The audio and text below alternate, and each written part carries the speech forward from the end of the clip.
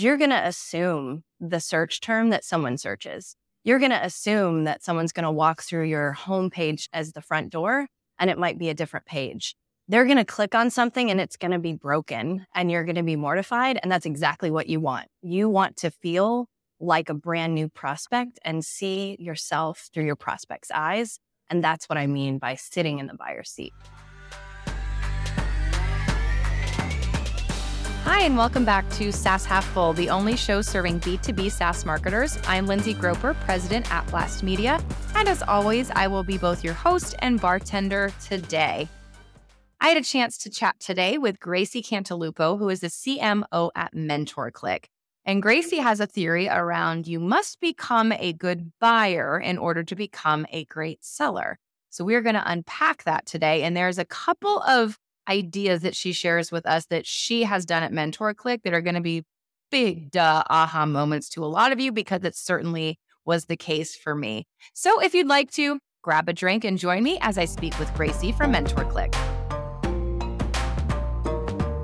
Hey, Gracie, welcome to SaaS Half Full. Hi there. It is so good to see you.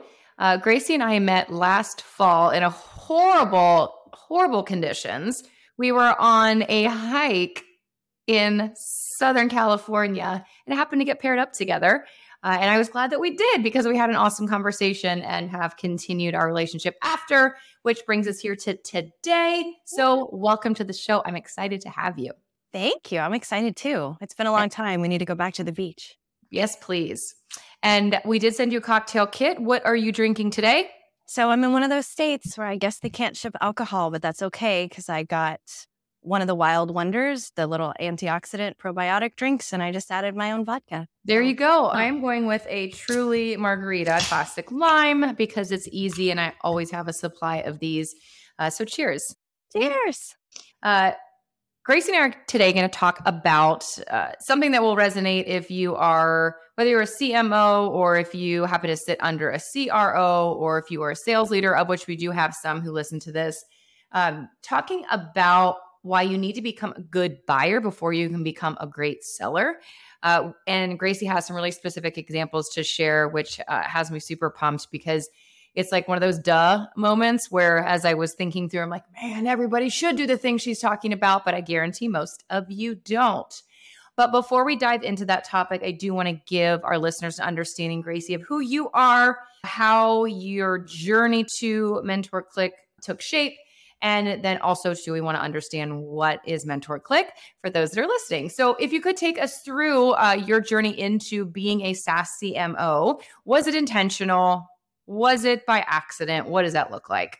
Yeah, great question. I have about 15 years of experience in marketing, both in B2C and B2B, at organizations and startups and large companies. I've worked in the beauty industry, the entertainment industry, and real estate, and in SaaS.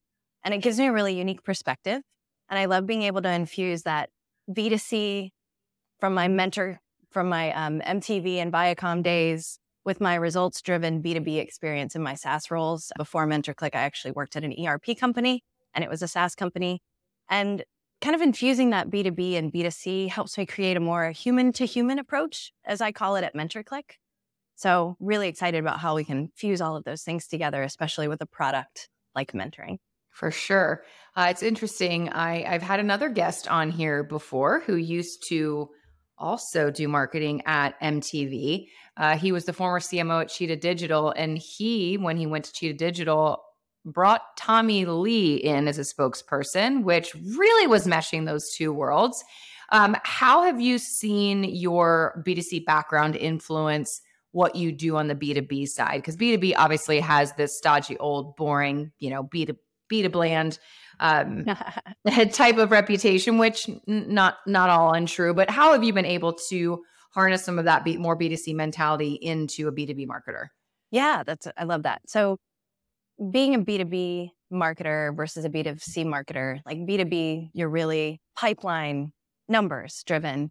And I think on the B2C side, you get to have a lot more fun, but it's harder to measure the fun. I'm trying to fuse those both together and measure all the fun things that we get to do. MentorClick, we help employees have better careers through mentoring.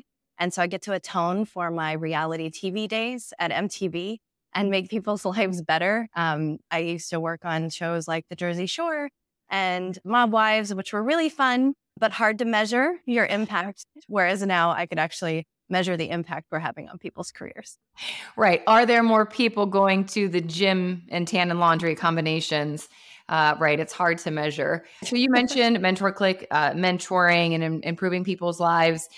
Talk to us about the platform itself. I think it's helpful to frame the value of the platform in the context of the problems that a lot of organizations are facing today. And I think that starts with headlines you're all seeing: massive layoffs, quiet quitting, falling short on DEI promises. And all of this leads to employee disengagement and those workers that are left behind picking up all that extra work. And that's leading to ultimately losing great talent. So at MentorClick, I'm really excited with what we get to do because we help companies navigate challenge like these. We help employees develop their career, hone their craft, and develop a community at work through mentoring. And most people feel like, oh yeah, mentoring sounds like a good thing. But at MentorClick, we can actually measure the results and mentoring ROI and the impact that mentoring has on employee engagement, development, and retention.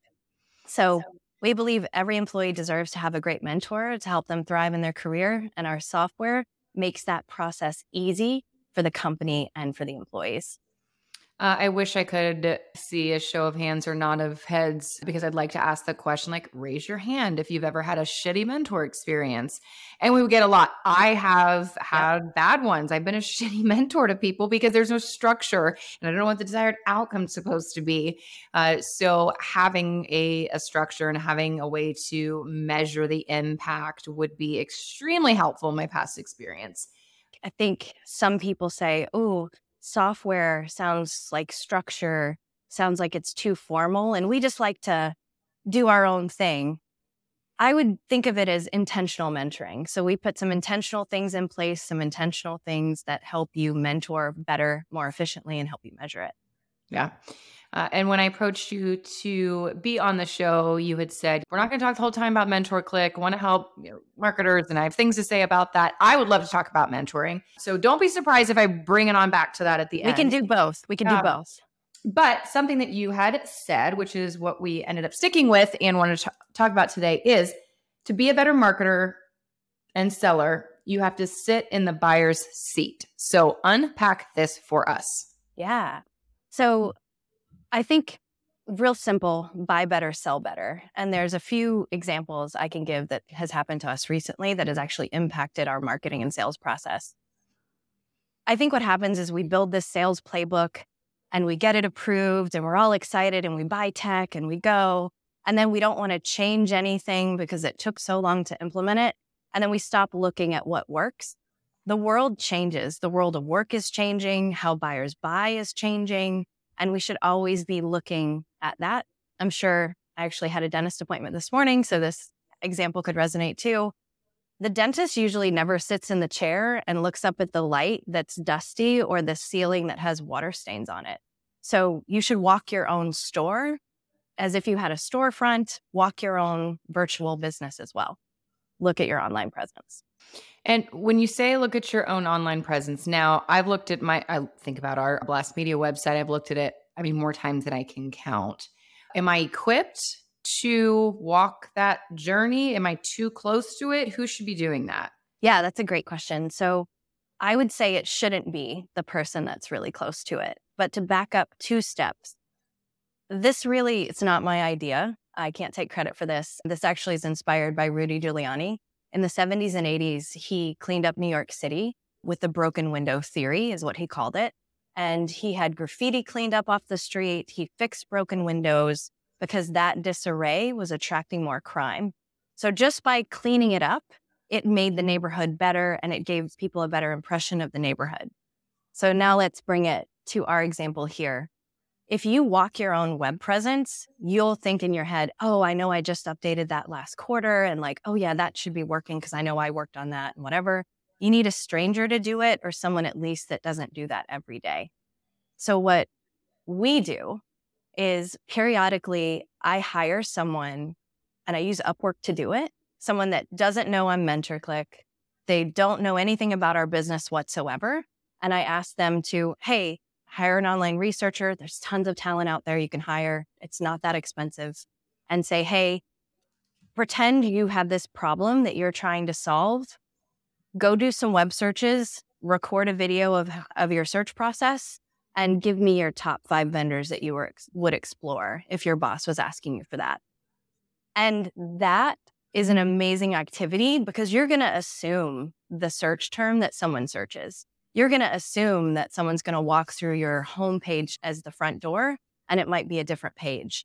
They're going to click on something and it's going to be broken and you're going to be mortified. And that's exactly what you want. You want to feel like a brand new prospect and see yourself through your prospect's eyes. And that's what I mean by sitting in the buyer's seat. So I want to underscore that process, which was hiring an online researcher through Upwork. Because when you hear online researcher or researcher, I feel like your brain immediately goes to like high dollar volume. I mean, I'm hiring a research firm. And what you are saying is, no, you are hiring a person independently with some very basic parameters to walk that journey. What in the times that you have done that, what did you find? How did that go? One time, because of this well-timed project, they noticed a bunch of our videos were broken. And that's because our video platform changed a setting, which broke all of our videos. And I may not have known that until a prospect told me. And they're not always that forthcoming. They're not in the business of helping you. They need something from you at that point. So that was one that was shocking and appalling. The other is I actually used it to make the case to invest more in SEO. This was a few years back. Like, we're heavily invested now, but paid was really great for us at the time. And we were paying the bills with the paid side of inbound, right? And I was like, we can't do this forever and I've got to prove it. So I actually used it to make the business case to my CEO that we need to invest in SEO because the researchers didn't click on the paid ads. They went to organic search first. Right. So that actually, I spent a little bit of money and got a lot more budget. Yeah. So you used this before you even had buy-in for a strategy, before you had went in and asked for budget, is you walked your own storefront as a step one to make the case for that. Exactly. I love that. And I guarantee you there are people who listen to this episode right now and they're like, oh, that's genius. That sounds so easy and makes so much sense. But where I would have gotten stuck is just, who do you hire? Yeah.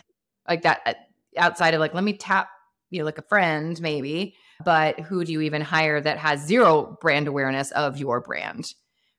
So you have to really get outside of that sphere. So when it comes to being a better buyer, so you can be a better seller, what else should you do to help put yourselves in the shoes of your buyer? I think it's common for companies to always be shopping other SaaS companies for little tips and tricks and tactics and ideas, but it's acting.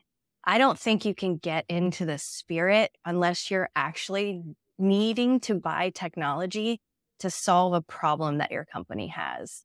So we can pretend and we can research, but you got to feel the pain and you got to feel what it's like to have a deadline and jump through the hoops to get these demos and make a business case internally. And you need real skin in the game to really feel what your buyers are feeling. I actually got to be a buyer twice last year. And in one of the things, we had a real problem we were solving, which is our sales team had a very outdated method of sharing materials with prospects. They used a tool on LinkedIn, which is better than attaching a huge PDF, which is gross. I hope no one does that. It's better than that, but I had no version control and I had no data. I had no idea what people were engaging with, and I had no idea what content was most closely tied to revenue. So I swear to God, I think some salespeople broke into our storage unit and like picked out the oldest, crustiest presentation they could find, and they were still using it. So version control matters, y'all. It matters. So I actually went through a process of doing a full sales enablement evaluation. And I was like, I booked the demos. I got stakeholders involved. I made the business case. And I saw the pain and felt the pain of what it's like to be a buyer and that not being your full-time job. Like, your buyers have 10 other things on their list and you're probably not number one most of the time.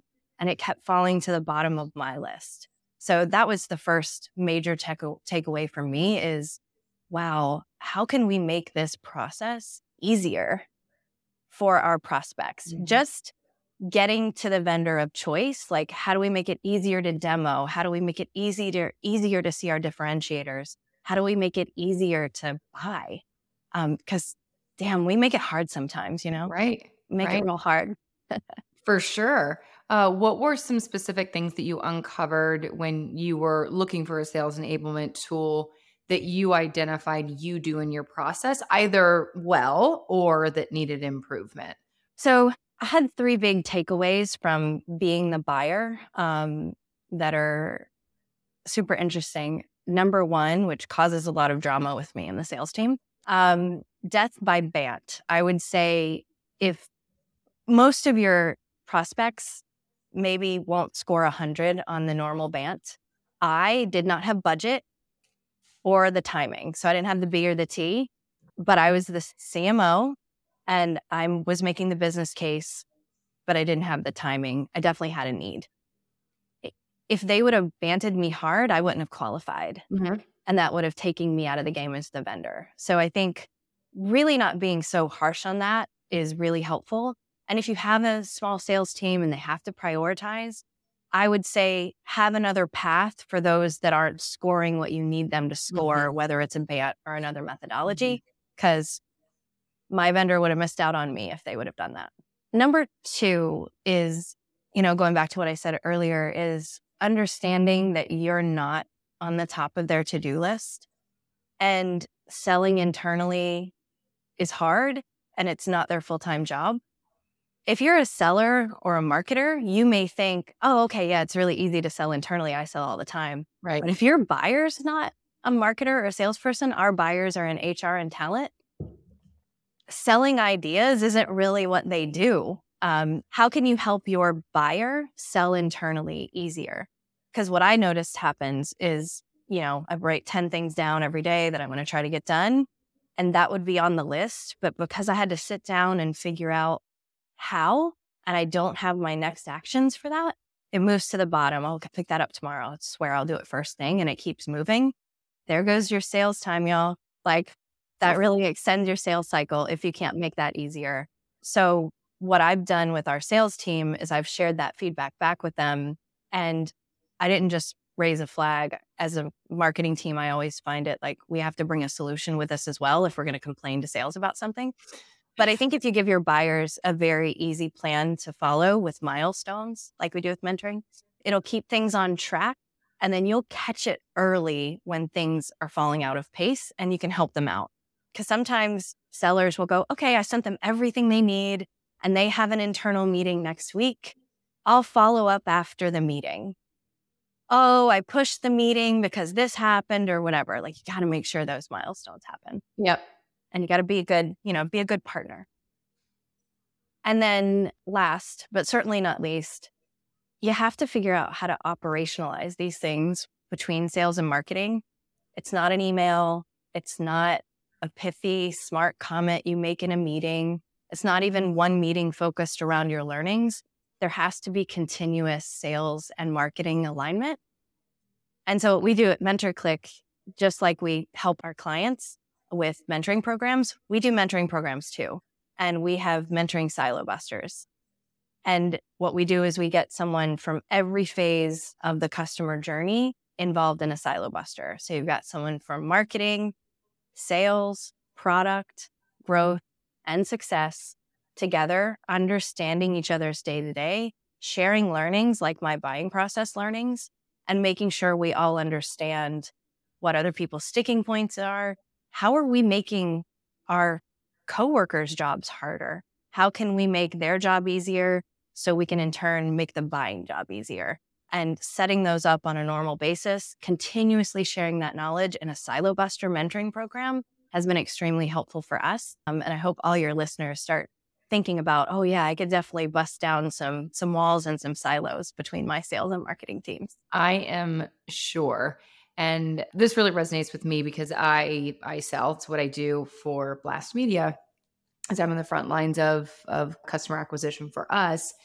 And but I'm a buyer of software for our agency, and I'm in the process right now of looking for 2 solutions. And I'm the worst freaking buyer. I'm the worst. And I'm like, as someone who sells, like it has opened my own eyes. Like, okay, this is helpful for me in understanding that whole process, because I'm what you described, which is it's a priority, but it's like not the priority. So I will push it and push it. It's on the to-do list. I have literally said, I have a meeting with my partner on Friday and we're going to discuss this.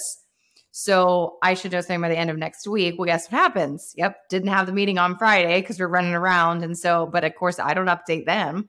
And so the next one is like, hey, how'd that meeting go? I'm like, oh shit, it didn't happen. My bad.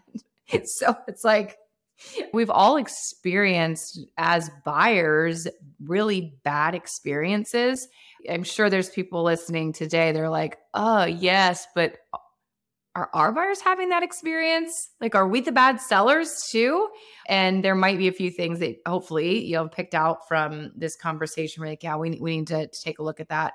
For me, definitely having someone else hiring someone to walk through your journey, and not just looking at your website, but Gracie, what stood out to me was taking that discovery journey. So here's the problem you're having. What would you search? Where does that take you? What do you click on? What do you not? Then once you get to our website, because I would imagine there are times when the problem that they're searching for actually doesn't even lead them to the company that's hired them to do it, which is a problem in and of itself. But this idea of, or the topic of mentoring, I know it's not our focus for today, but I do want to bring it back because I have been someone who is very willing to be a mentor. And I've done it through organizations like my alma mater reached out and asked me to mentor students. We've done it internally as an agency. And I've had random people kind of hit me up on like LinkedIn, like, would you be a mentor? But the times I've done it, I use the word unstructured in that it was basically, here, 2 people, meet. Who's driving it? Like, am I supposed to lead it? Is the mentee supposed to lead it? And then also, what's the desired outcome of it? And maybe I'm not thinking about mentoring the right way. Who should be leading that? And then the desired outcomes may be different for everyone, but what are some standard outcomes of good mentorship programs? I think step 1 is mentees, like someone who wants to find a mentor, should do better with how they ask. So I think instead of being like, Lindsay, will you be my mentor? They should say, Lindsay, I was really impressed with X, Y, and Z. This is the skill set I want to build in my career because I want it to bring me to here. I would love it if you would just spend half an hour with me and I can pick your brain. Don't ask for someone to be your mentor cold. Like, get to know them a little bit better. Think about what you want and how it's going to help you. Flatter them and ask them for like a little itty bit of time. Yeah. And they're going to give it to you. I guarantee you, if someone asked me that of me and I was slammed, I would just refer them to someone else. If I couldn't do it, I wouldn't not help them. You'll probably get a 30-minute meeting and then do the vibe check. Are you going to learn what you think you're going to learn? Do you like this person? Do you want to spend time with this person? Then go in for the ask as the mentee and be like, hey, I loved our time together, Lindsay. Would you be open to meeting with me once? You don't even have to call it, will you be my mentor? Because I understand sometimes that's a little scary, right? Hey, can we meet once a quarter for an hour? And like, I'll email you ahead of time the things I want to talk about so you can process it. And I just want to get your feedback on these things. And then you set the meeting as the mentee, and then we meet.